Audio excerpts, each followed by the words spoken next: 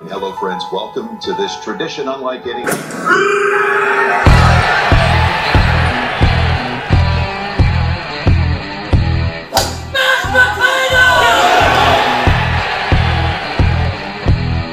Light the candle! What?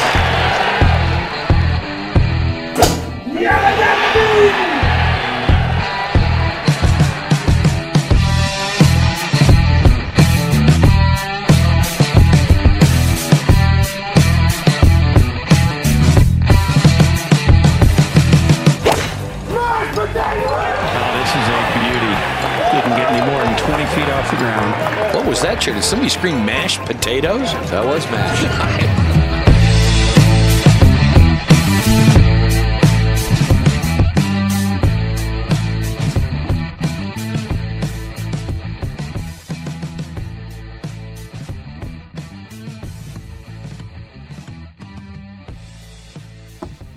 Welcome in to episode number 32 of Big Drive Energy. 32 is also the lowest score I've ever shot on 9 holes. I am your host, Spencer Smith, here with my brother and more importantly co-host of the Big Drive Energy pod, Mitchell Smith. I can still see he's got this shit-eating grin on his face because his clubs came in today, his new Callaway irons, and mine are still not here. So good day for Mitchell, bad day for Spencer. What's up, man? How you doing?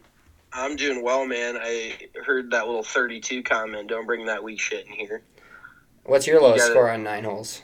30. Oh, well, good for you. Good for you. I haven't broken 30. I've had opportunities multiple times and never quite pulled it off, and it's just 9 holes, so it's whatever. But, yeah, my new sticks came in. They look so clean.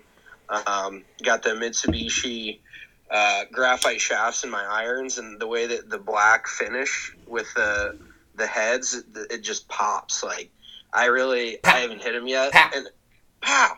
I haven't even hit them yet, and I'm already just like creaming over how good they look. Like I who knows? It's just an aesthetics thing for me. And then I got that old school. Anybody who played golf about 10, 11 years ago, or 8, 9, 10, 11 years ago there. I got that old school Adillo, like lime green shaft. It's not really lime green. It's kind of, I don't really know how to put it, but it just looks so sick with the new green Epic head, the green, white, and black. And the club just feels awesome. So I can't wait to touch them a handful of times all season. And they'll probably look virtually brand new by the end of the year. So that'll be cool. Can't wait to get a crisp 7 rounds in. Yeah, all on camera for Big Drive Live.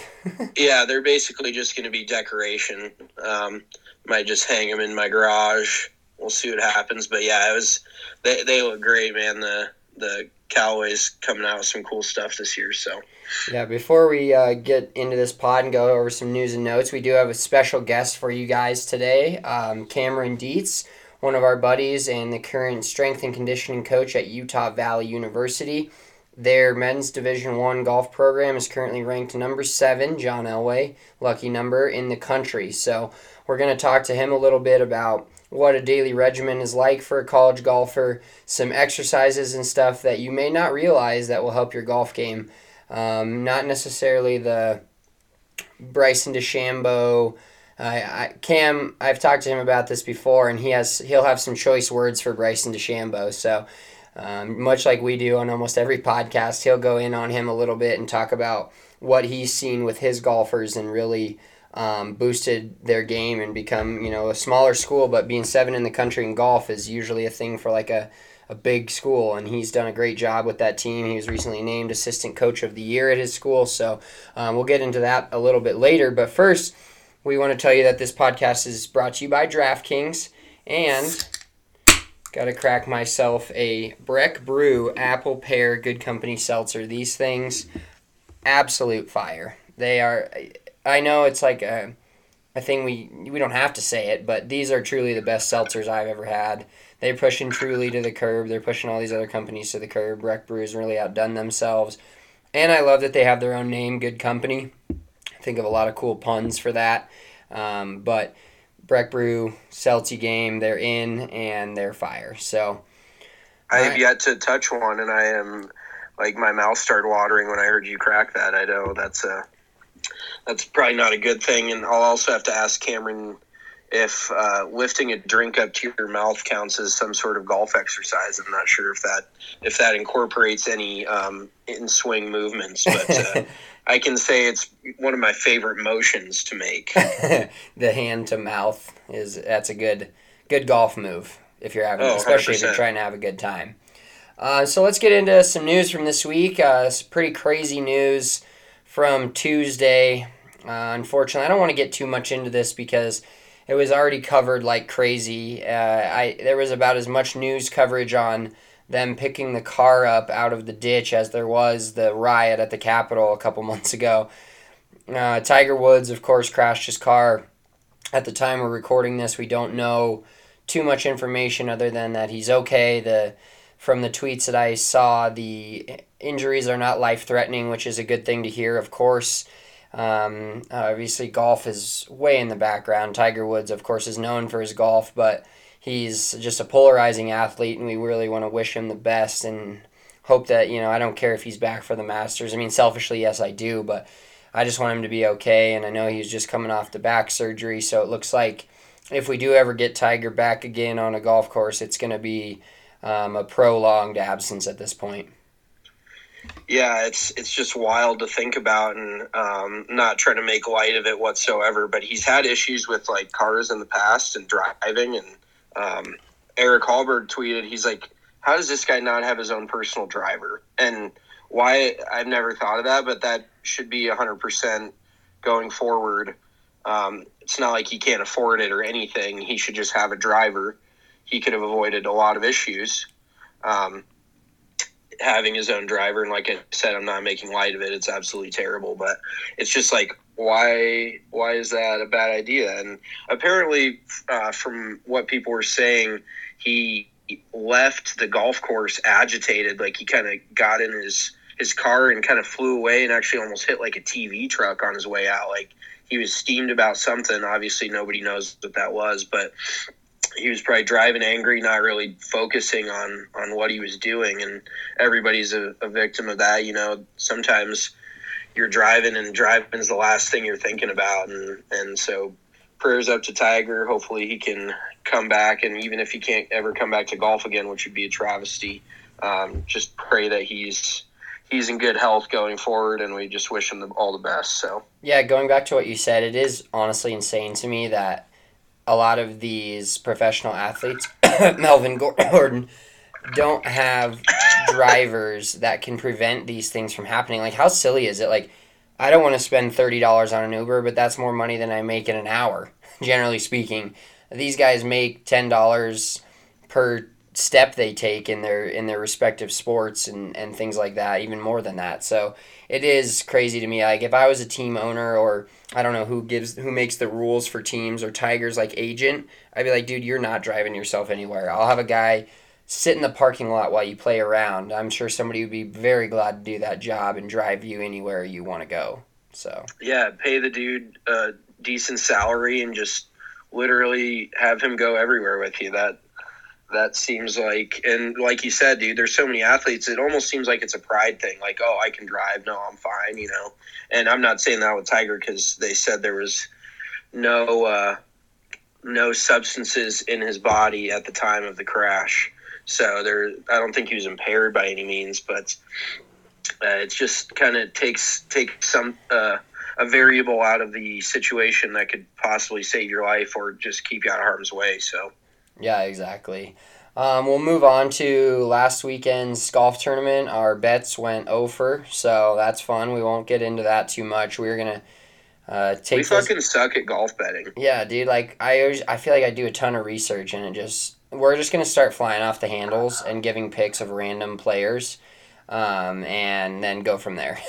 And if they win, they win. If they don't, it's just random. But I'm sick of doing all this damn research on PGAtour.com and trying to find out players that are supposed to play well and then they don't. And the DJ bet was lame because he was like in second place and then just had a terrible Sunday. Our boy Tony Finau finished second again. And Max Homa, the homie, Actually, funny story about Max Homa. Not really funny, cool story for my personal gain.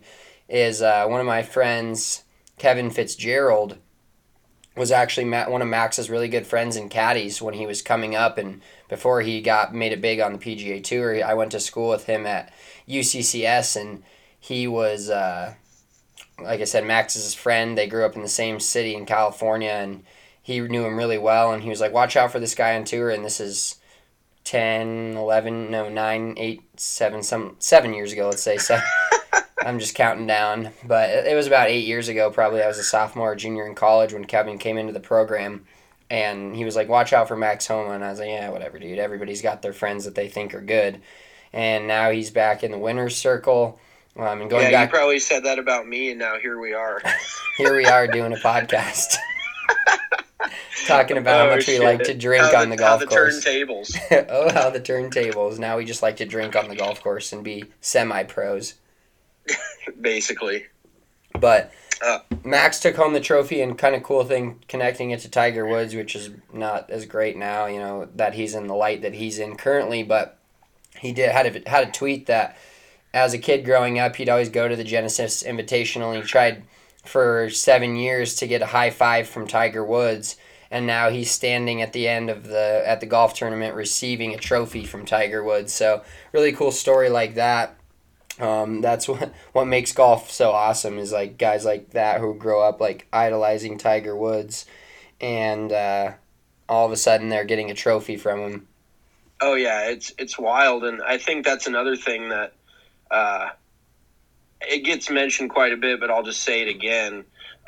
Guys like Max Homa, and there's so many you could go down the list, but all these PGA Tour players were directly inspired by Tiger Woods. Like, so many of these guys are doing this for a living because of him. So his impact has gone so much further than the golf course. He's touched so many people's lives in a lot of different ways, some good, some not good, but a lot of good. He's done a lot of really good stuff in his community. He's inspired the entire world of golf. I mean, a lot of people that are listening to this podcast probably picked up a golf club or watched the majors for Tiger. He's a brand. He's not, he embodies the entire sport. Like, he is the sport of golf. I don't think we'll ever see anybody else like him. And he changed the game, like, just so crazy. And like you were saying, it's so cool that Max Homa was just standing out thinking about Tiger handing him that trophy. And it's got to just be a surreal moment for him. Quick notes, though, in the playoffs. So Max absolutely pissed down his leg on the 18th green.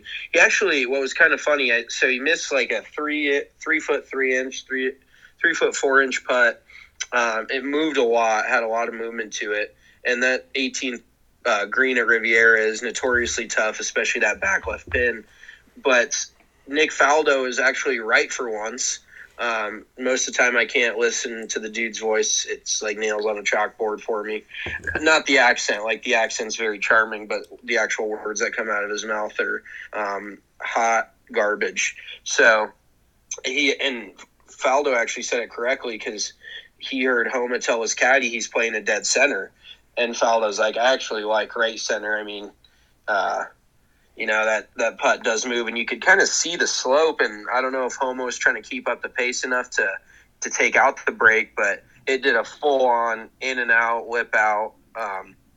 And to be real, the playoff was not that impressive golf-wise. I mean, they both made pars, and then Max basically made 2 pars to win it, which was – the way he went about it was very impressive, because he got absolutely hosed on that lie on the 10th hole in the first playoff hole. I thought we could count him out, and I really couldn't see the angle, but I was like, oh, he's hosed. Like, there's no chance. And then he pulls off a great shot, hooded a little bit of a wedge, it looked like, and kind of just hacked down at it. And part of that's luck too, but the 10th hole was so tough that I think he kind of knew that 4 might be able to push it. And Tony naturally came in and underperformed, had a fairly straightforward pitch shot that he hit to about 8 feet, missed that. And then Tony just hit a pretty poor shot on the second playoff hole. And there's so much green to the right. The 14th hole out there, Riviera, is tucked way far left. There's so much green over to the right, and Tony short-sized himself pretty badly. I mean, he had a pretty long bunker shot and did pretty well to get it to about 10, 12 feet, but then didn't even come close on the putt. And Max hit a great shot, kind of a little bit dangerous. He hit it in between the pin and the bunker, maybe a little bit of adrenaline going there, overcooked one just a hair, but it ended up about 12 feet, and it would have been really cool to see him make that, but you can't let one of those get away from you, and you end up three-jacking it from 12 feet. We're all too familiar with that. Your brain goes from 2 to 4 really quickly. So smart of him to just get it close and kind of put that pressure on Tony to make that putt, and he didn't. So Max, the most impressive part to me was the way he mentally hung in there after he missed that putt on 18. Like, a lot of guys would just chalk it up to, oh, it's not my week, and especially after that great wedge shot he hit. I mean, I tweeted it out, but I was like, this is almost a foregone conclusion. Like, Max doesn't miss these. He's a good putter, and he missed it. And so just the fact that he hung in there and made a couple of solid pars was very impressive. Yeah, one of my buddies that I also went to school with, who's now the Western Washington Teacher of the Year, his name's Keith Bennett. I didn't realize why he was so big and getting so many views on Instagram, and then I figured out that he gave Macklemore golf lessons, so I was like, okay, you're probably a pretty big deal then. But he was tweeting about and putting on his Instagram story, he does like lessons through the Skillest app, but he was talking about how impressive Max's demeanor was when he got hosed with that lie, and that a bunch of amateurs would just freak out, and even me, who's quote-unquote professional, I would have freaked out seeing a lie like that, and he just handled it like a pro and didn't worry about it. So, oh yeah, and there's a handful of guys that would more than a handful that would get really rattled even out on tour. They'd be like, "What the fuck is this?" They'd be freaking out.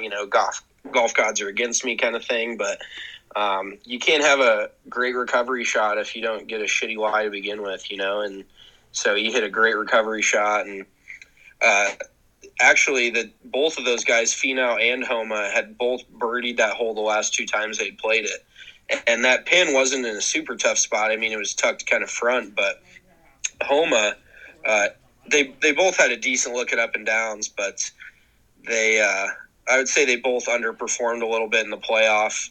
And Tony Finau is just walking home with about probably $600,000 or $700,000 check with his tail between his legs. Sorry. Prayers up. Another second place. Yeah, this one even more heartbreaking than the others. Prayers up to him, and I think that's another podcast I'd like to do. Another topic is talking about some of the greatest players to never win a major, or never really break through, that seemed like they had all that potential. And I mean, where Tony's come from, if people don't know, he was on the Big Break, the old golf TV show, as a 16-year-old. And Spencer and I watched that religiously. Like, that was one of our favorite shows back in the day. What were we, probably in high school at the time? Yeah, high school. And we would watch it every Monday morning or Monday night when it was on, and that was one of our favorite shows. And he's really the only guy from Big Break to ever do anything, but he turned pro when he was 16 and was playing out on mini tours. I mean, he was actually, Sean Fisher, our good buddy, played with him a few times out in some mini tour events in Arizona and Utah. And the guy's had game for forever, and that just goes to show you. I mean, we'll beat this drum again. Like, Tony's been doing this for at least a dozen years now, and he beat it around mini tours for 6, 7, 8 years. And I think he has like a shitload of kids. He's Mormon, so I think that has something to do with it.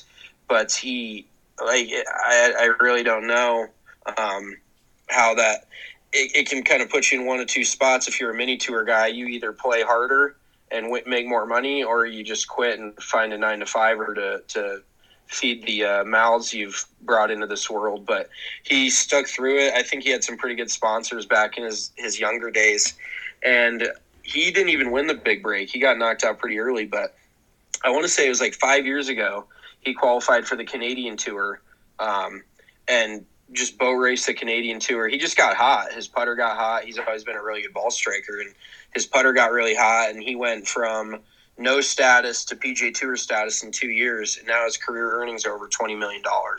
So it just goes to show you, if you stick with it long enough, and obviously there's some talent involved, but it's more work ethic. There's at least 100, 1,000, 10,000 dudes out there that can hit it as far as Tony and have a lot of the same general skill set as Tony. I mean, I saw about 100 of them at every mini tour event I played in. These guys are hitting at 330, 340, and so he's got that will, and for every one of him, there's 1,000 guys that are exactly like him. So I don't think he's going to look back at his career and be too upset about it. Obviously, winning the big one, winning tournaments is cool, but making a living playing golf, making a great living playing golf, there's worse things in the world. So, and Tony's always been a really good guy. Everyone was saying, like, why can't we just have co-winners of this? Because Max and Tony are two of the favorites in the locker room on the PGA Tour. So everybody was like, I wish we could just crown them both champions and move on. So, yeah, Max is an absolute hero on Twitter. He is one of the funniest guys there is on Twitter, maybe the funniest PGA Tour player. And just a few stats from him for the week. He started the week with 11 consecutive one-putts, which is the first time, the most by a tour winner in the ShotLink era, so the last who knows how long. And he was also bogey-free in his last 26 holes. So real stones from him coming into this tournament and just taking home the dub. I mean, it's one of those tournaments where there wasn't that high of a, the leaders were at 12 under by the end of 4 days. So not, it's 3 under each day. A little bit tougher venue, of course, on the PGA Tour, and then the winds, and we tweeted out some videos of the crazy-ass winds they had to deal with. It was just all in all, pretty tough golf tournament, but congrats to Max Homa. Yeah, absolutely. And one other thing, I don't know if you've heard about this conspiracy theory within golf, but apparently the Puerto Rico Open is an absolute career bender. Like it'll ruin your career. I think there's one guy, I can't remember his name, great research on my part. I think there's only one guy that's ever won the Puerto Rico Open and won another PGA Tour event. Like, there isn't obviously every other dude who's won the Puerto Rico Open has not won on tour since then. So it's almost where it's like the Cleveland Browns of golf tournaments where careers go to die. You win that thing, you're just hosed forever. So kind of a weird statistic, and I don't know if it has any merit to it or not, but I really feel for Tony, man. It's tough making almost $1 million a week, just with all these second place finishes. Just a rough life. So before we get to our interview with Cameron Dietz, we want to tell you guys about DraftKings Sportsbook. I know it's not quite March. This is the last week of February, but March Madness is just around the horizon. So if you haven't signed up for DraftKings Sportsbook, using that code DNVR, do it now. And they're doing a promo all up until March Madness where all you have to do is bet $1 in a basketball game. Bless you.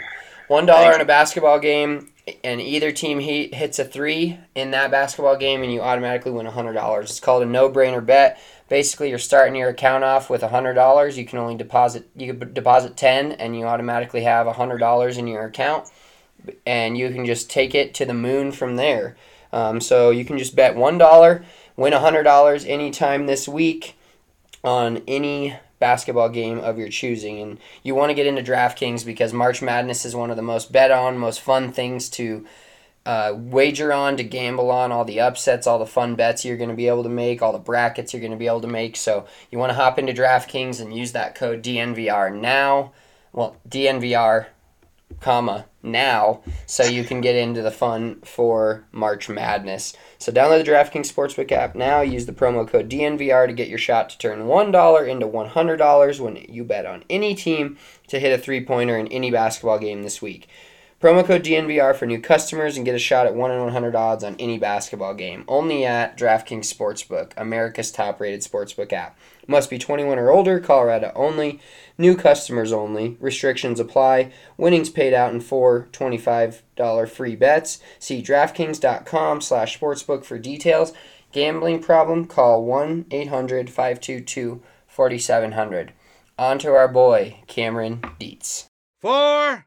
All right, and now we have our special guest on for the week, Mr. Cameron Dietz. You can follow him on Instagram at CoachCam10 and on Twitter at CoachCam10. He posts a lot of awesome workout videos. He's the current strength and conditioning coach at Utah Valley University in, what city is that in? Orem, Utah. So, sure sounds like a real fun place. We do hate on Utah here a lot, being from Colorado.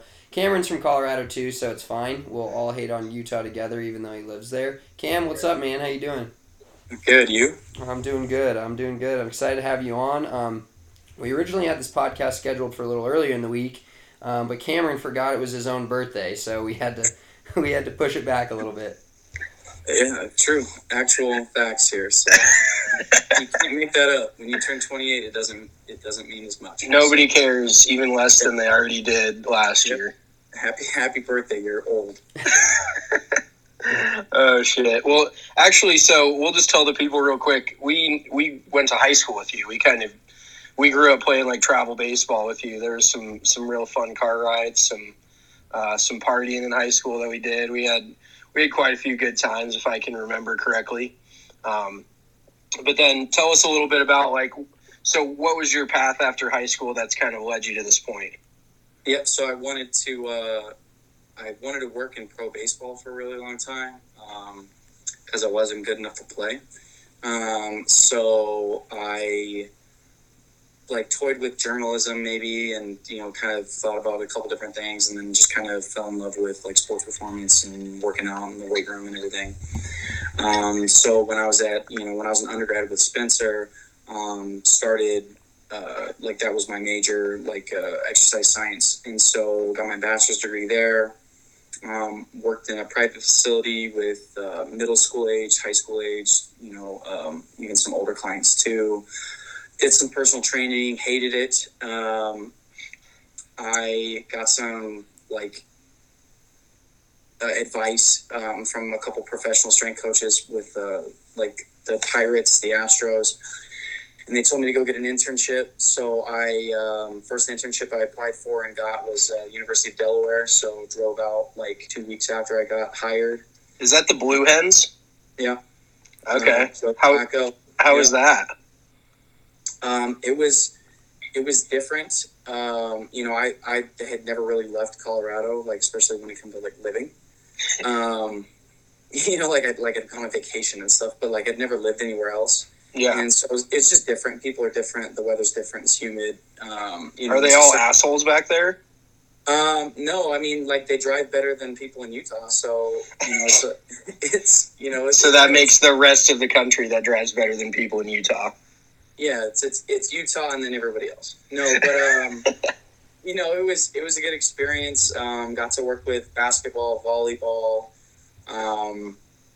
football primarily. Just main Olympic sports and football. So that was my first experience really collegiately. When I came back, I was able to work a little bit at UCCS when I got back, and then from there, I got a chance to be a graduate assistant. So pretty much they pay you like a college athlete. So I think I was making $1,200 a month, and they also paid for my master's degree. So making less than minimum wage, but Wait, they pay college athletes? Yeah. I'm just fucking with you. It's a stipend in your degree. I mean, the way you look at it when you're a GA is you're pretty much in the same exact boat as any full ride athlete minus basketball. Basketball makes more money, but it's a fact. So if I was making enough to get by, and got my master's degree up there in exercise physiology. So worked for 2 years there. Took another summer internship after graduation at the University of North Texas. and then took the job here at Utah Valley University. So I've been here for a year and a half, I guess. Didn't you work at Northern Colorado too? Am I crazy? Yeah, that's where I was a GA, was Northern Colorado. Okay. So went from Delaware, came back, worked at Northern Colorado, went down to Texas, worked at North Texas, and then now I'm in Utah. So 4 different states in, I guess, 5 years, 4 or 5 years, something like that. So you missed working with Ed McCaffrey by a few years. yeah, just got up there. The staff's still the same for the most part. A couple of the people that I worked, like the director that's still there, he's still working with football there. And then the guy that I was a graduate assistant with, Payne, he's an assistant there now. So still know that stuff pretty well. Real quick, I know that this is a golf podcast, but what does hiring Ed McCaffrey do for a program like UNC? They should be a lot better. Well, thank you, Madden. What in way of recruits and way of does he move the needle? Yeah, he moves the needle a lot. For them, and this is just what I've heard from, and again, I'm still close with that staff because I know the strength staff there still. They've got more than 20 FBS Division I drop downs. So guys that maybe they were stuck in the depth chart, or they weren't getting as much playing time as they wanted, or they didn't like the school that they ended up committing to, or they played for Ed McCaffrey in high school, or whatever the case is. There's a bunch of guys that left Power 5 schools to come to UNC, including his son that just left Michigan. And so not the oldest son is a coach on the staff. He's the wide receivers coach. I did not know that. That's pretty cool. So his oldest son is a wide receivers coach, I believe, at Northern Colorado. Christian McCaffrey's obviously playing for the Panthers still. The third son was a quarterback at Michigan, and he just transferred within the last couple of weeks to Northern Colorado. And the youngest son just entered the transfer portal from Nebraska, but he's not. I mean, it wouldn't make sense to have both of them. You can only play one quarterback. So the other son, I don't know where he'll commit, but yeah, they've got, the third son, I don't know the names, but the third son, he was a 4-star recruit out of high school at Valor. So he's a 4-star quarterback that's transferring to Northern Colorado. They're instantly better just because of that. If not all the other guys that have transferred, they've got guys that transferred from CU. They've got guys that I wouldn't be shocked if there's a guy that I want to say there's a guy that transferred from Arkansas. They have guys that have left higher football to come down and play. Let alone if you have a coaching staff that can, implement the right play calls and stuff like that, and they're able to produce. I don't see why they won't be instantly better. If they don't finish 500, I'd be shocked, honestly. And I still know most of the guys that are the seniors there now were freshmen when I first started. So that's badass. So they've got a solid group of guys. I don't see why they wouldn't instantly be better. So real quick, I was going to say I think Valor has more funding than UNC does. I'm sure. Yeah, the facilities, everything. It's fucking nuts to me. And they're just turning. Go ahead. I'm sorry. I guarantee that they sell. From when I went to football games there, I wouldn't be shocked if Valor had at least 5 times as many fans at every game. That is asinine, dude. And that's Colorado. That's Colorado high school football. When you go to Texas high school, they're selling out 60,000 seat stadiums. Yeah. And UNC was getting 1,000 people, so they're going to be better.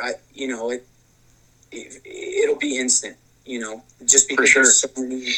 There are better players that came, and whether it was because they came because of him or whatever the case is, that's a program that should be significantly better than it was last year. Yeah, putting themselves on the map. Luke is transferring to Louisville. That's where he's going. And I had read when I looked up the third brother, and I saw on Instagram that he was transferring to UNC. I looked and saw that the youngest brother had announced that he was going to transfer, but I didn't hear where he is. So him ending up, and he could, and the kid that transferred to Northern Colorado, it wasn't like his only option was to go play for his dad. Like he had other options that were still, Power 5 schools. So they're definitely going to be better. Love it.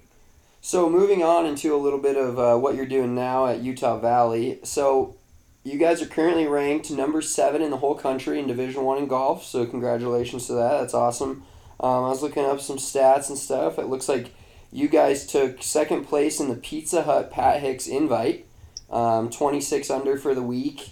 It was in St. George, so kind of in your home state. I'm sure a lot of your guys were comfortable there. So one thing we talk about on this podcast a lot, and I'm sure your guys have to deal with this a ton too, because they play tournaments in other states. Like they played the last tournament they played at Goose Creek in California. They have to deal with the distance difference and like adjusting to that. And I'm sure playing at home ish in St. George with a little bit more altitude, they were super comfortable there. Some of your kids like Gabe Lyson, he was 7th in that tournament. Brady McKinley shot 65 in the first round and was actually leading after that tournament. And Kai Iguchi finished 12th at 4 under. And every kid on your guys' squad was even or under par for that tournament. So really good start to the year. What have you been like seeing from these kids? And it looks like when we were looking up your roster, you guys got a lot of kids from like the Pacific Northwest and Vancouver and like Canada. Yeah. So Coach Curran recruits Canada and like heavily. Or the recruiting class, and like when you hear about recruiting classes, a lot of times with like team sports, you hear, football signed 20 guys or whatever, So golf's recruiting class this year, I think, is only 2, but one's from Hawaii and one's from Canada again. And I think that the biggest thing that I've seen is, they've been successful recruiting Canadians, and I don't know how far back it dates to before I got here, but I can say that currently, if you have a kid that comes in and he's from Canada and he plays well, the kids that he played against in Canada are like, so-and-so Kai is playing at Utah Valley and, he loves it or whatever. I still keep in touch with him. So when Coach Curran reaches out and says, hey, you want to come play at UVU? It's you make that, it's like I think technically it's not a blue chip prospect, but in football, they consider states that you consistently recruit important. So, CU for a long time, Texas has been a state that they always recruit. It may not be where they're from, but at the same time, you get this consistent pattern of kids from your area that go to this school, and it just kind of breeds and it builds on itself. Kai's been successful down there. Sean's been down, all these Canadian kids come down, they're successful. I think that, and I can't speak totally on recruiting, but I mean, the common sense part to me is if you're a really great high school golfer in America and you get offers from Utah Valley or Clemson, where are you going to go?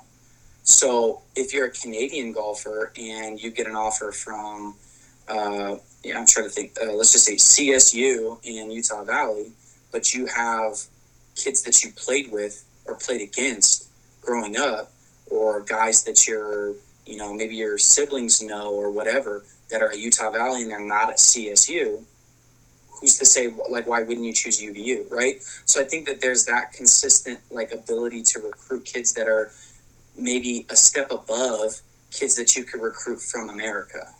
That's super common. So when I was at Northern Colorado, I worked with tennis. The men's tennis team had a guy from Spain, a guy from France, 3 guys from England. And it's the same thing. You're able to get higher quality athletes from different countries potentially because, they want to go to America and experience that for, 4 to 5 years. And somebody's going to give them the chance to go and pay for school. And, they look at it as cool, I get a degree. But even the kids that played tennis, they didn't really care about the degree. They cared about the 4 to 5 years of experience of going to a different country. It's like studying abroad, but getting a degree and getting to play your sport. Because when you're playing, if you stay in France to play tennis, you're playing on television and you're nationally ranked, right? So you can go to college and still get paid, get school paid for and get a stipend and everything. and still play tennis, even though you're not good enough probably to continue to play in England or to continue to play in France or Spain or whatever. So I think the same thing can be said here for golf. Like, you just build this consistent presence of Canadian golfers, and they're obviously talented, and they want to come here and they want to play. Yeah, actually, DU, I know, is kind of the same way. They have 9 international players out of 10 on their roster, or at least when I was looking to maybe try to get recruited by them, that's what it was. There was one kid from America on their entire roster. And like you said, that does make sense because it's a comfortability factor, I'm sure, with recruiters where they're like, I know these certain high schools produce certain – and golf's a little tougher, because there's football powerhouses, there's baseball powerhouses and so forth. But golf is a little different because you can find some diamonds in the rough here and there. But generally, I'm sure once you kind of get in a comfortable area where you have recruited kids and you open up that pipeline, like you said, of former athletes who still stay in touch with kids who are now current athletes, and they're like, oh, I love my experience, the coaching was great and all that. So that actually does make a lot of sense. I never really thought about it that way. Yeah, well, like, remember Dietz when we were at UCCS and the basketball team was balling and we were like playing Metro State and they were ranked number 1 in the country.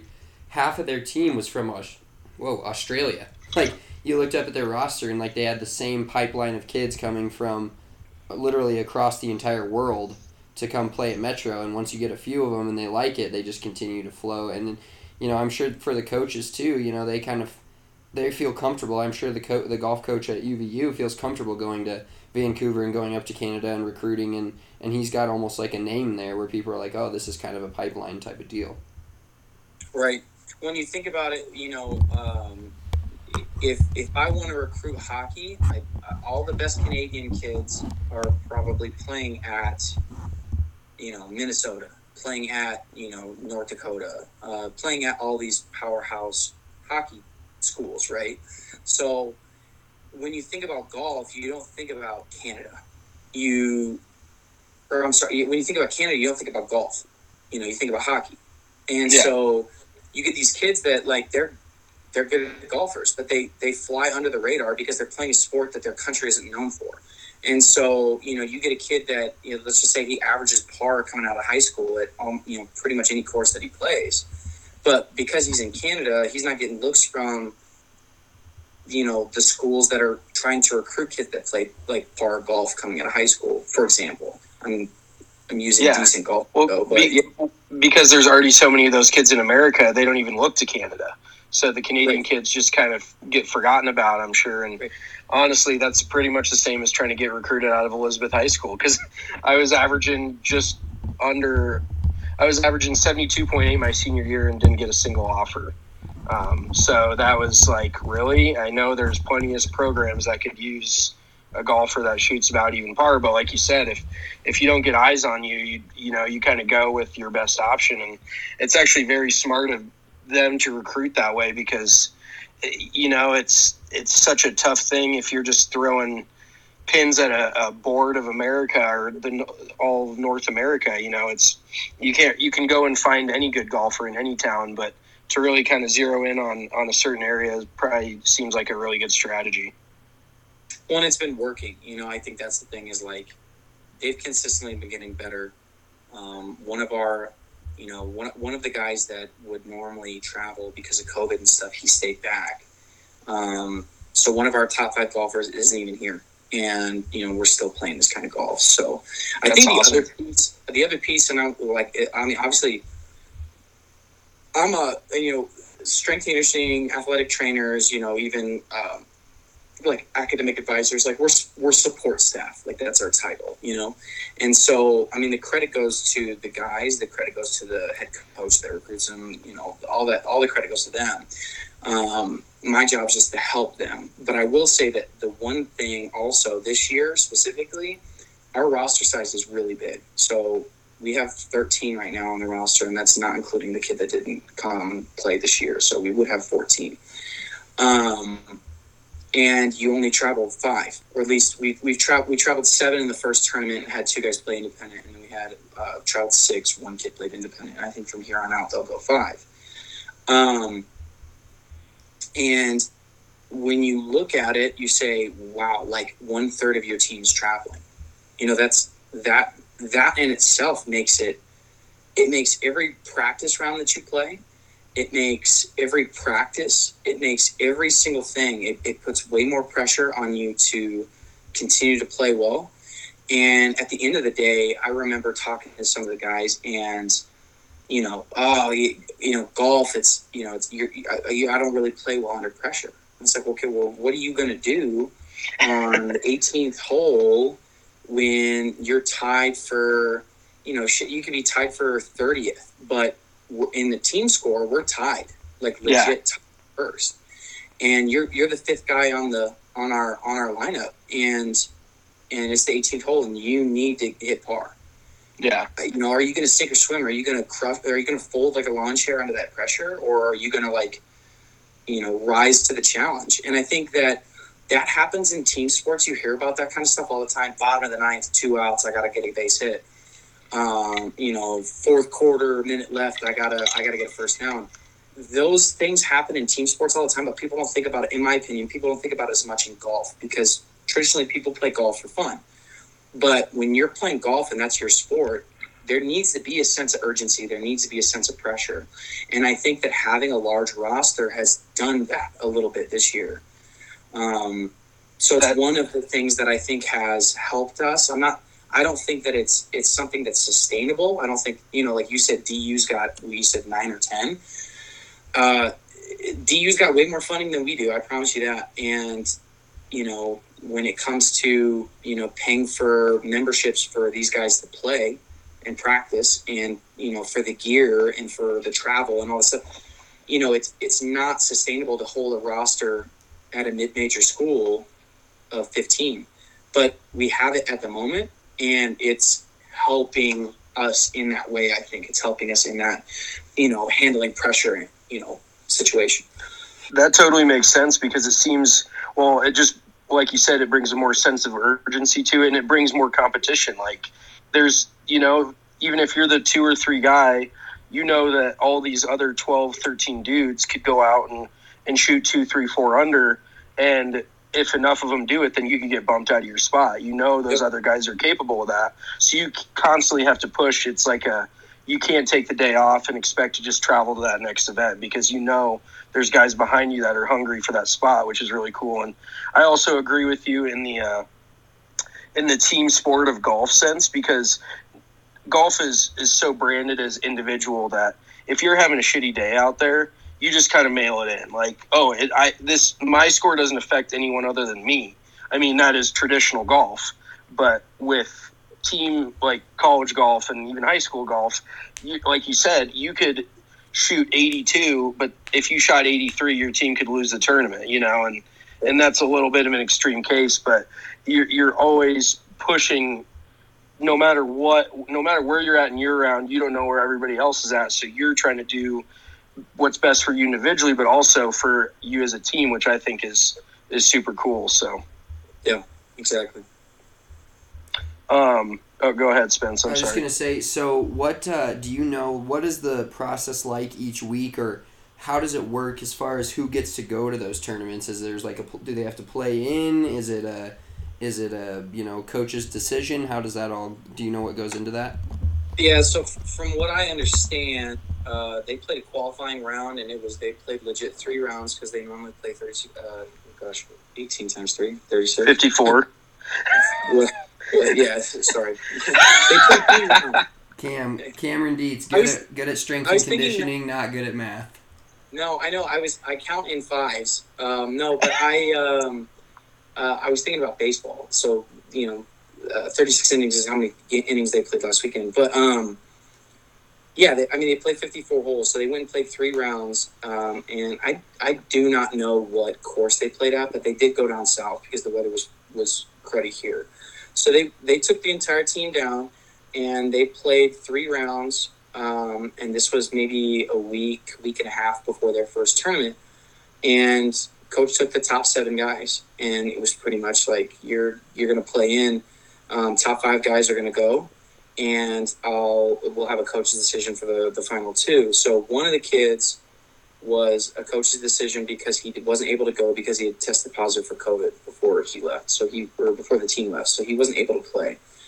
He transferred from Idaho or Idaho State, and he's one of our top 5 guys. So coach knew, like, I'm not gonna punish you for getting COVID. Like, it's not your fault that, you know, you got a burrito that had COVID in it or whatever. You know, who knows how I got it, right? A burrito with COVID in it. I never. Knows, you know, spitting it. Who knows? But you know, so he was a coach's decision, and then pretty much he took the top 6 guys. And then obviously they played so well in that first tournament that it's like, I'm not going to shake things up, but they did drop one guy because he didn't play well, and so they were down to 6. But that last, like, 5th, 6th spot, they tied in that first tournament. One was playing independent, and one was playing, obviously, as the 5 spot. And so he was able to get an extra spot for him in this last tournament. From here on out, he'll keep his top 5. For the rest of the semester, I don't know. I do know that I would believe that if something, you know, golf's in a good spot because, like, if we have COVID and, you know, we've got to have people quarantine or whatever the case is, we've got enough guys that, like, at least we could play in the tournaments. I was going to ask you that, like, because NHL right now has expanded, like, their active roster for, like, a quote-unquote taxi squad. Is that why? Or was this just coincidence that they ended up with 13 guys? Because this is a great year to have that, you know, like you said, guys test positive for COVID, and all of a sudden, you know, you could – and they spend a lot of time together, I'm sure, probably not as much this year, but you've got a guy who tests positive and he's in close contact with 3 or 4 other players. You know, that could put you in jeopardy of not having enough guys to fill a roster. So right. was that coincidence, or was that kind of on purpose? I never asked Chris. I would think part of the reason for the size of roster was we recruited guys thinking that guys were going to graduate.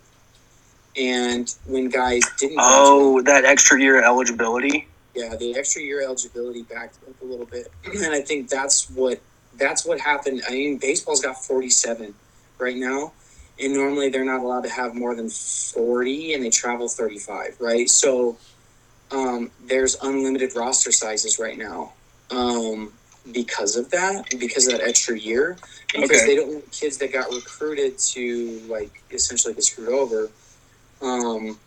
And then it was up to the universities to choose whether they wanted to, out of their own budget, provide or match the scholarship for the graduating people. So, for example, softball. We have 3 seniors that would have left last year. And Utah Valley, honored their scholarships. We had a 4th. She decided not to come back. So they would have honored 4 scholarships, but 3 of them came back. So the roster for softball this year is about 3 bigger than what we would have had, right? Okay. So let's just say, and I don't honestly know the scholarship number. Like, I know baseball is 11.75. That's the NCAA limit for scholarships for baseball. So let's just say the softball is the same, right? You got 12 scholarships. So those 3 that they decided to bring back don't count against that. So there are schools out there that honored their, you know, extra year, or these super seniors, I guess. They honored their scholarships, and, you know, let's just say that their graduating class would have been 10, and they were all full scholarship. Well, if the university decided to honor that, they not only have 10 full scholarship athletes, which are probably going to be your better athletes, right? But they're also probably recruiting 10 other girls. And so now, instead of having 12 scholarships, they have 22. And so that team's got to be deeper than the teams that have 12, or in our case, you know, let's just say 15, right? So with golf, I think that was part of the reason, but, you know, part of it's just, we don't need to cut anybody. You know, we're in a position where the guys that aren't traveling, you know, a lot of them are local. And so, like, it's not like they're having an expanded roster. It might be like it works out, right, with the whole COVID thing. But at the same time, I don't know if that was the goal. I just think that we have a big roster. And I do know, talking to Coach Curran, that it was like he thought about, like, yeah, we're going to make it competitive. Like, we've got 5 spots, and you're either going to crumble under that pressure like I talked about, or you're going to do well, and we're going to travel the 5 guys. So, it does work out with COVID. I mean, baseball just had to cancel their whole weekend series against Bakersfield because of one positive case. Oh, and geez. because they were sitting on the bus next to, they were within 6 feet of these guys, and they sat on the plane, and that guy was around these guys, and it's like, okay, like, now we don't have enough guys because there's so many different contacts, and we got to wait 5 days to get them tested. And by the time we get them tested, like, they just canceled the series, and so bigger roster. Yeah, definitely worked in your guys' benefit for sure. For sure, yeah. Yeah. Well, so let's get into this a little bit, since this is more your specialty. So kind of a few questions. First of all, what is your main focus when you're working with the golf guys, purely from a strength and conditioning standpoint? And then also, what do you feel like translates, and we're kind of, I don't want to cross up sports here, but what would you say is most similar to golf in the way of movements and muscle energy? And I'm just using technical terms. I don't know what the fuck they mean, but I think you know what I mean. Like, what is most comparable in another sport to golf, and what are the main groups? Because I'll just start off and say this. I don't know shit about the physiology of any of it, but it would seem to me that flexibility is a huge aspect, and anybody who doesn't think flexibility is a huge aspect of golf is an idiot. And then also, like, shoulders, hips, and then also, like, ankle health, knee, like, joint health, I think has to be kind of a big thing too. So I want to get your opinion on that. So for me, there's always been this debate on, like, what is strong enough, right? Like, for a long absolutely. For a long time, and this is across all different sports, but like the National Strength and Conditioning Association, their recommendation was, like, being able to back squat double your body. Like, that was strong enough, right? That was strong enough, but it was like, for what? Like, to do high intense plyos. And then what is a high intense plyo? Is that like jumping from off the top of a 50-inch box? Like, that's like, I can back squat double body weight, and I don't want to jump off of a 50-inch box because I weigh 260. So it's like, long enough, right? And so that's been a debate for a long time, and I think if you ask certain people, they'll tell you different things.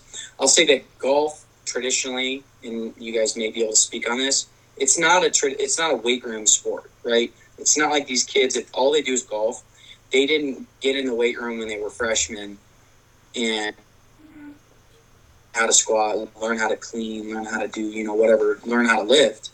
So most of the time when I get these guys and girls, because I work with the girls team too, my goal is just to teach them how to lift without getting injured. We don't do anything like really, really complex or really, really complicated. We're really good at doing basic things, and we do them every single time they come in the gym. So we'll always do some kind of squat, which, if I'm trying to make it simple, we're going to bend your knee. We do some kind of hinge or like flexing it. So like when you load to jump, like, you strip strings and you push your hips back so your knees stay slightly bent, like an RDL, right? So we learn how to bend at the hip, we learn how to bend at the knee, we learn how to push things, so like a push-up, as simple as that. We learn how to pull things, so like a TRX row or a chin-up, like pull yourself up. And then really the thing that I think separates us a lot is, like, we learn how to brace, or we do a lot of bracing. So we do a lot of anti-rotation and anti-flexion. So like a plank, or, different variations where you're working on stability through your midsection and through your sides, obliques, and low back too, right? So once we're, like, good about that, we squat well, we move well, we do these things well, then it's okay. We're going to really focus on getting strong. And once we get our strength up to a certain point, then we're going to work on moving light weights fast. So like I'll always tell my athletes, it doesn't matter how heavy the weight is. I want them to move it like it's light, right? Or I'm sorry, I want them to move it like it's their 1 rep max. So like if you go in and you squat and you can only squat 200 pounds, I want you to squat 200 pounds as fast as you possibly can.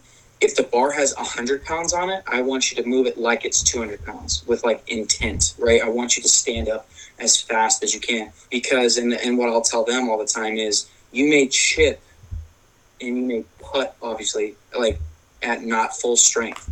But if you get the driver out, you're swinging the driver, maybe not as hard as possible, but you're swinging it fast. So when we're in the weight room, when we're doing things that are light, we do them fast. We're not going to do things light and slow. It doesn't make sense to do, right? Almost like an overspeed type thing. I mean, we're just emphasizing intent and speed no matter what we do. I'm going to turn the light real quick. Okay.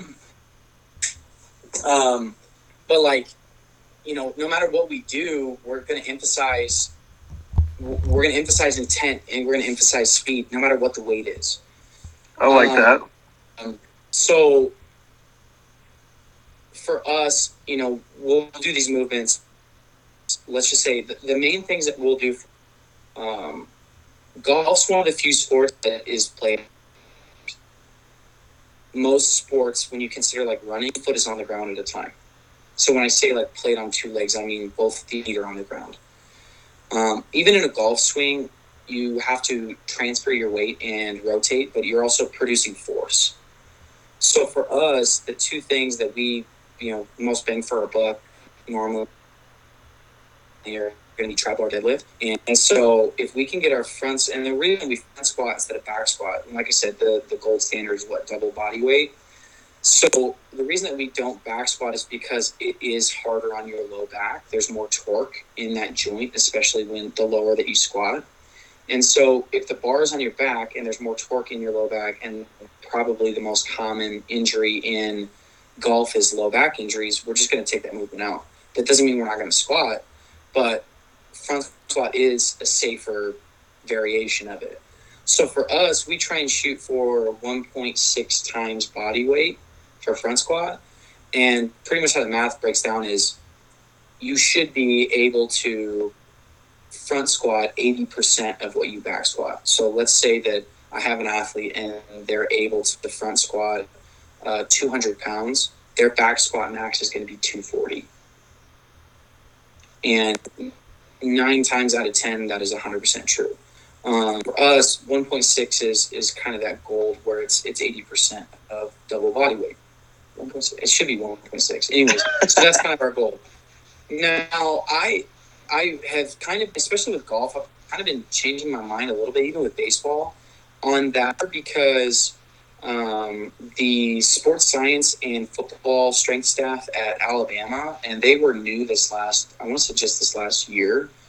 The old strength coach took a job at Georgia, and so they brought in the strength staff from Nick Saban hired the strength staff from the University of Indiana, and they don't put as big an emphasis on strength. They put a lot more emphasis on speed, and so their gold standard, I want to say, is like 1.7 times body weight for back squat, which translates to less in front squat, right? So it's about 1.38, 1.4. Which all that means is that, like, if I weigh 200 pounds, my goal is strong enough to squat. So originally for me, if I weigh 200 pounds, my goal is to be able to squat 320, right? But if I move that percentage down to 1.4, my goal then becomes squatting, 280. 4 times. Yeah, 280. So it's a more realistic goal. But at the same time, if I can front squat 280 pounds, you're pretty damn strong. Like I've got a handful of guys that will squat 280. I probably have probably one of the strongest men's golfers in the country, to be honest with you. He's just built different. Like he could probably walk onto a football team and they would probably not blink an eye at the fact that he's going to probably show up and try out for safety. Is he actually good at football? No. But we know this. He'll admit this. But it doesn't mean that he doesn't look the part, right? Very strong, very athletic. There's quite a few guys like that in golf. I mean, you look at Dustin Johnson, who could be like an Olympic level swimmer, or Bryson DeChambeau looks like a linebacker. Yeah. And we'll get into that a little bit. But yeah, that's strength. Generally speaking, I would say there's a demographic of people who fall into a golf category, and you don't have to be strong to be good at golf by any means. No, 100%. And the guys that aren't as strong on the team, they'll say that. But the guys that are currently traveling right now, they're pretty damn strong. So we try and build, like, if you think about it, like, our goal is to teach them how to move, right? Because I'm not going to have them come in and not know how to do things and be like, all right, let's lift heavy. So, like, we spend a long time doing it right. And then once they do it right and they look good and they know how to do it, then we work on producing more force, right? And so that's the way I look at it, is like, you have your house. Like, my house is built on a foundation, and if I have a weak foundation, I'm going to have a less stable house. If I build a house on sand compared to concrete, then the rush of the waves on the beach are going to knock over my house, even though there could be a lot of money spent on the walls and on the ceilings and on the chandelier that's hanging in the entryway. But, like, I got to have a foundation of concrete. And so for us, it's that strength. And so I want to be able to produce more force. So if I'm an athlete and I go from deadlifting 400 pounds to 500 pounds, I can produce 100 pounds more force into the ground than I could have before. And then once we get to that certain point, and that's what I was talking with all these numbers, right? Once we get to the point where I'm with our goal, right? Once I can produce that much force, I'm not going to spend as much time focusing on continuing to build that foundation. My foundation is set. The concrete's poured. We're good.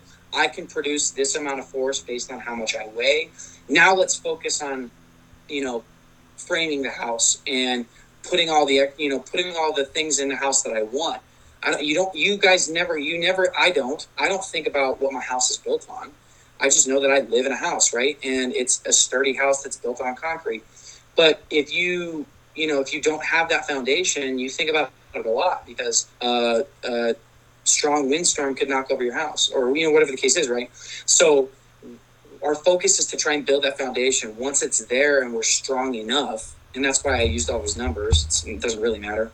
But, like, once we're strong enough, then we can really focus on moving weight fast. And that's where I think that we've seen the jump, especially this year, now we're stronger because we've had 2 years of lifting with Cameron, or 2 off seasons, 2 falls. So now we know we're strong enough, and now we're moving lightweight fast also.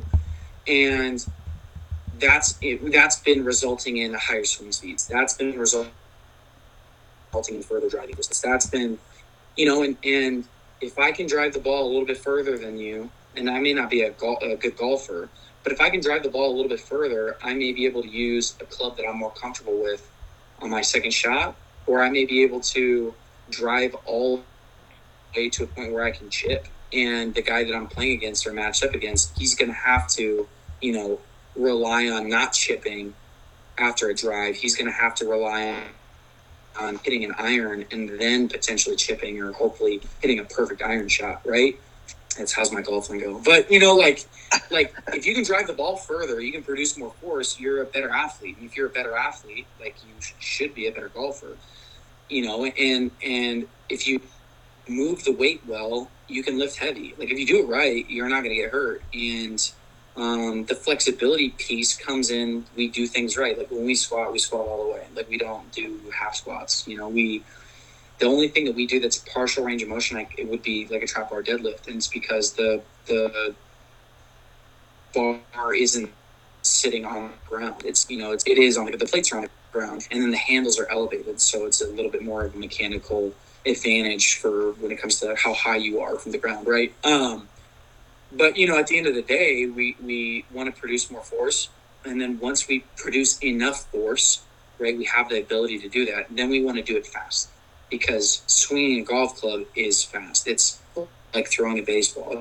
It's fast. There's nothing slow about swinging a driver, right? So that's kind of our intent there. We do med ball work. We do, like I said, we do the core work and all these other things.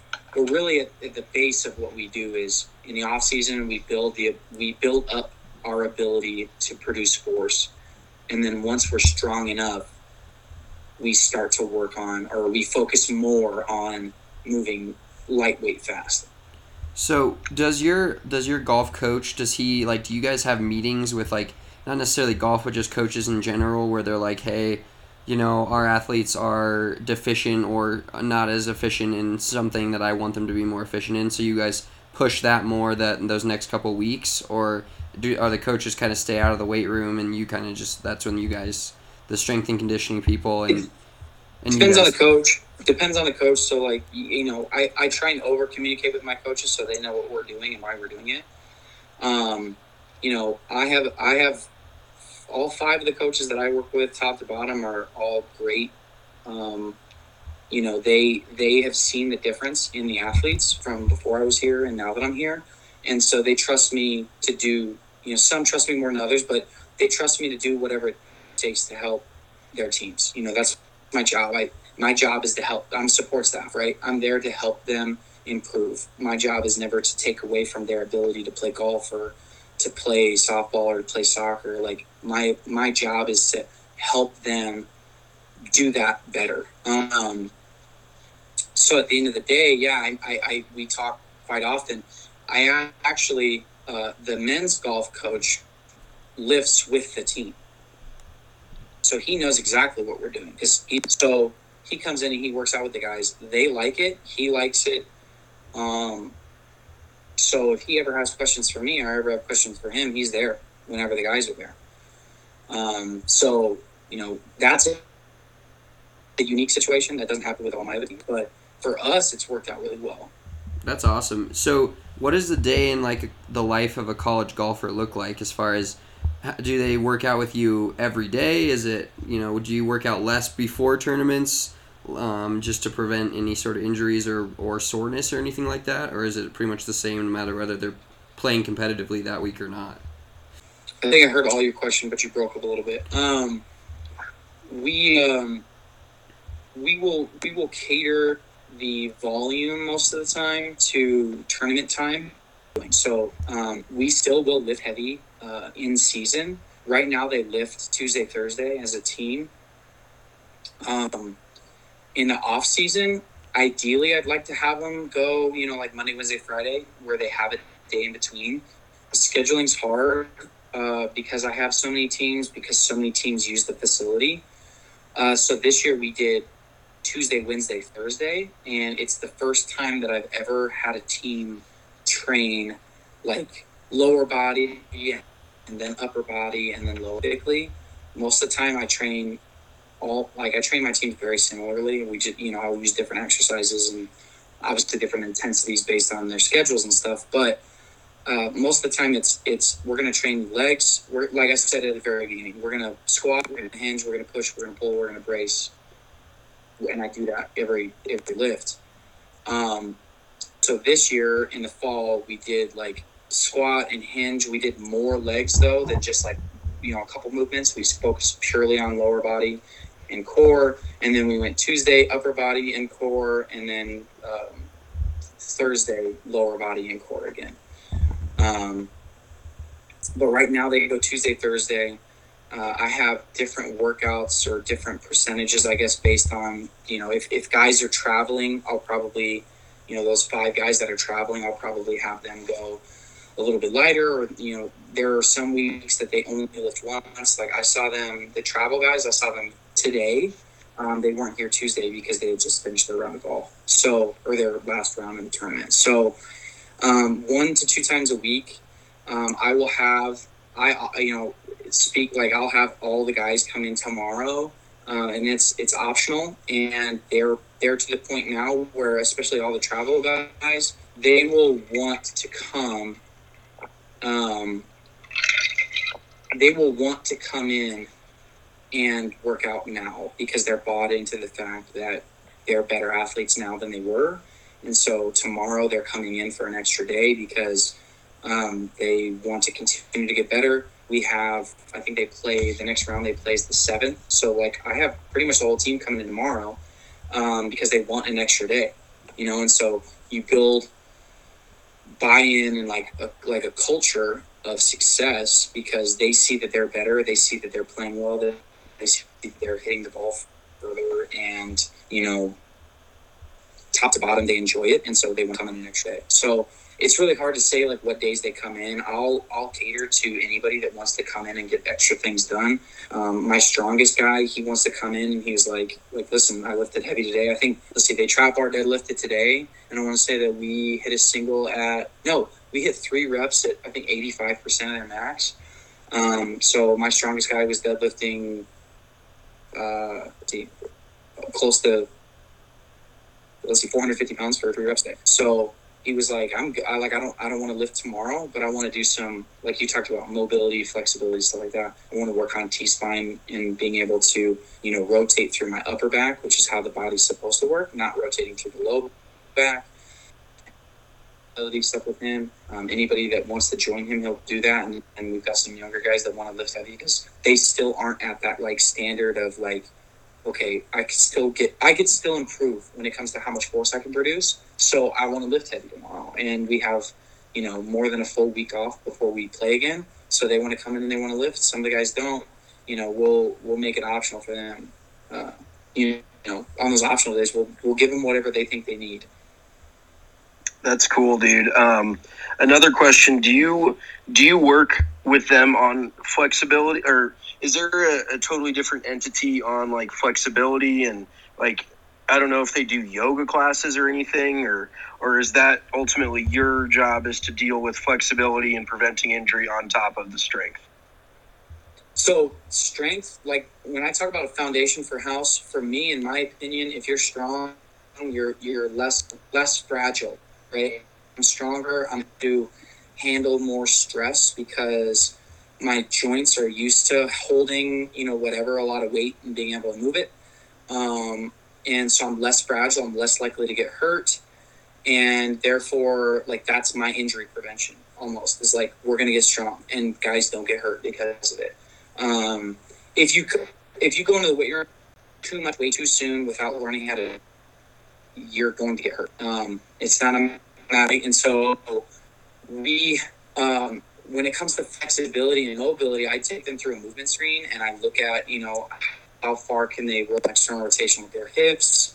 We'll do a little shoulders. We do a lot more shoulder. Like, I care more about how much shoulders move in baseball and softball, but I care with golf when it comes to like T-spine rotation and the ability for their upper back to rotate and their ability for their hips and shoulders to separate.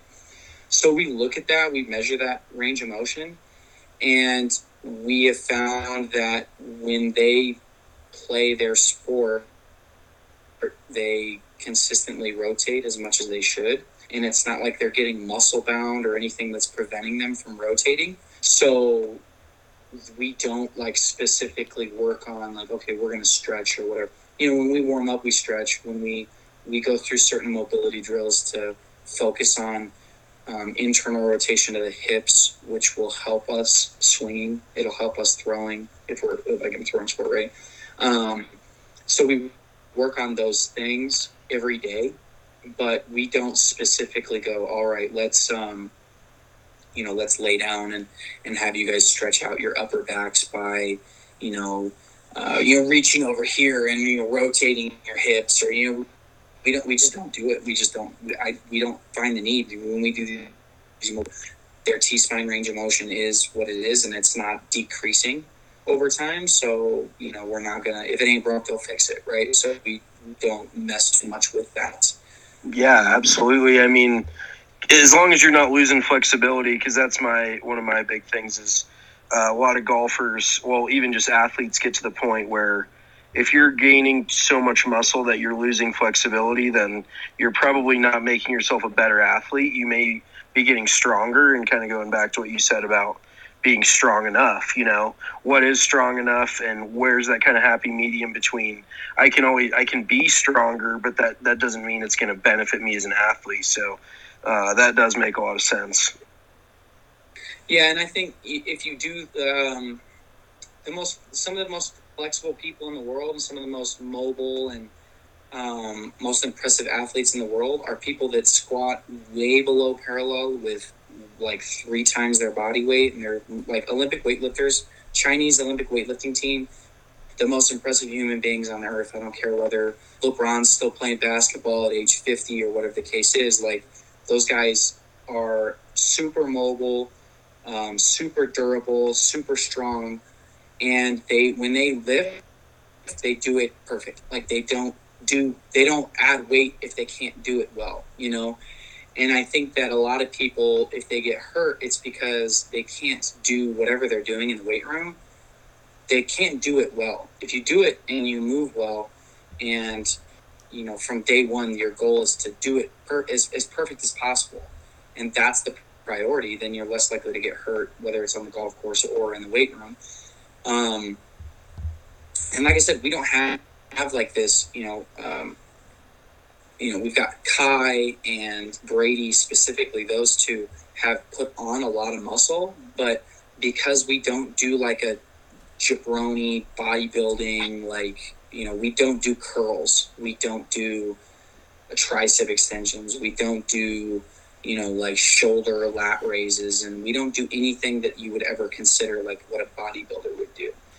And they've put on plenty of muscle, and they have not lost any flexibility, because what we're doing what humans are supposed to do. Like I said, push squat, all the primal movements that I talked about, right?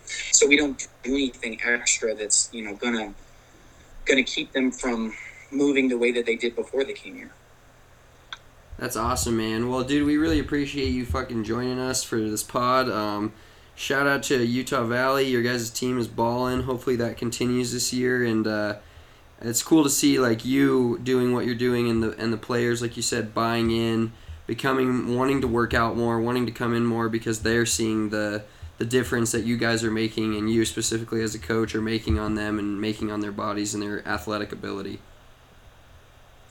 Yeah, and like I said, it's all on them. Like, I give them the tools to succeed, and they happen to be following it, and they'll continue to be good. I don't see why they can't. I mean, in this last tournament, they finished 5th, but every team that they beat, every team in our conference, they finished in front of, right? So I don't see any reason why they're not going to continue to be successful. So let's hope they keep it up. Hell yeah, man. Well, good luck the rest of the year. We really appreciate you joining us, and hopefully all those athletes out there continue to kill it, and you're a big part of that. So congrats, man. We're really proud of you. Appreciate it. Dude. Congratulations. Thanks for coming on and talking about it with us. Anytime. 4. Really want to thank our buddy Cameron Dietz for hopping on this podcast with us.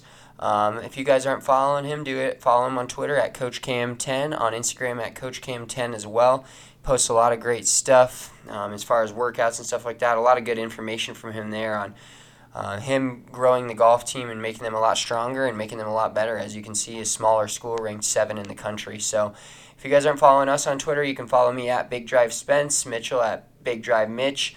Until next time, we will talk to you guys later. Peace.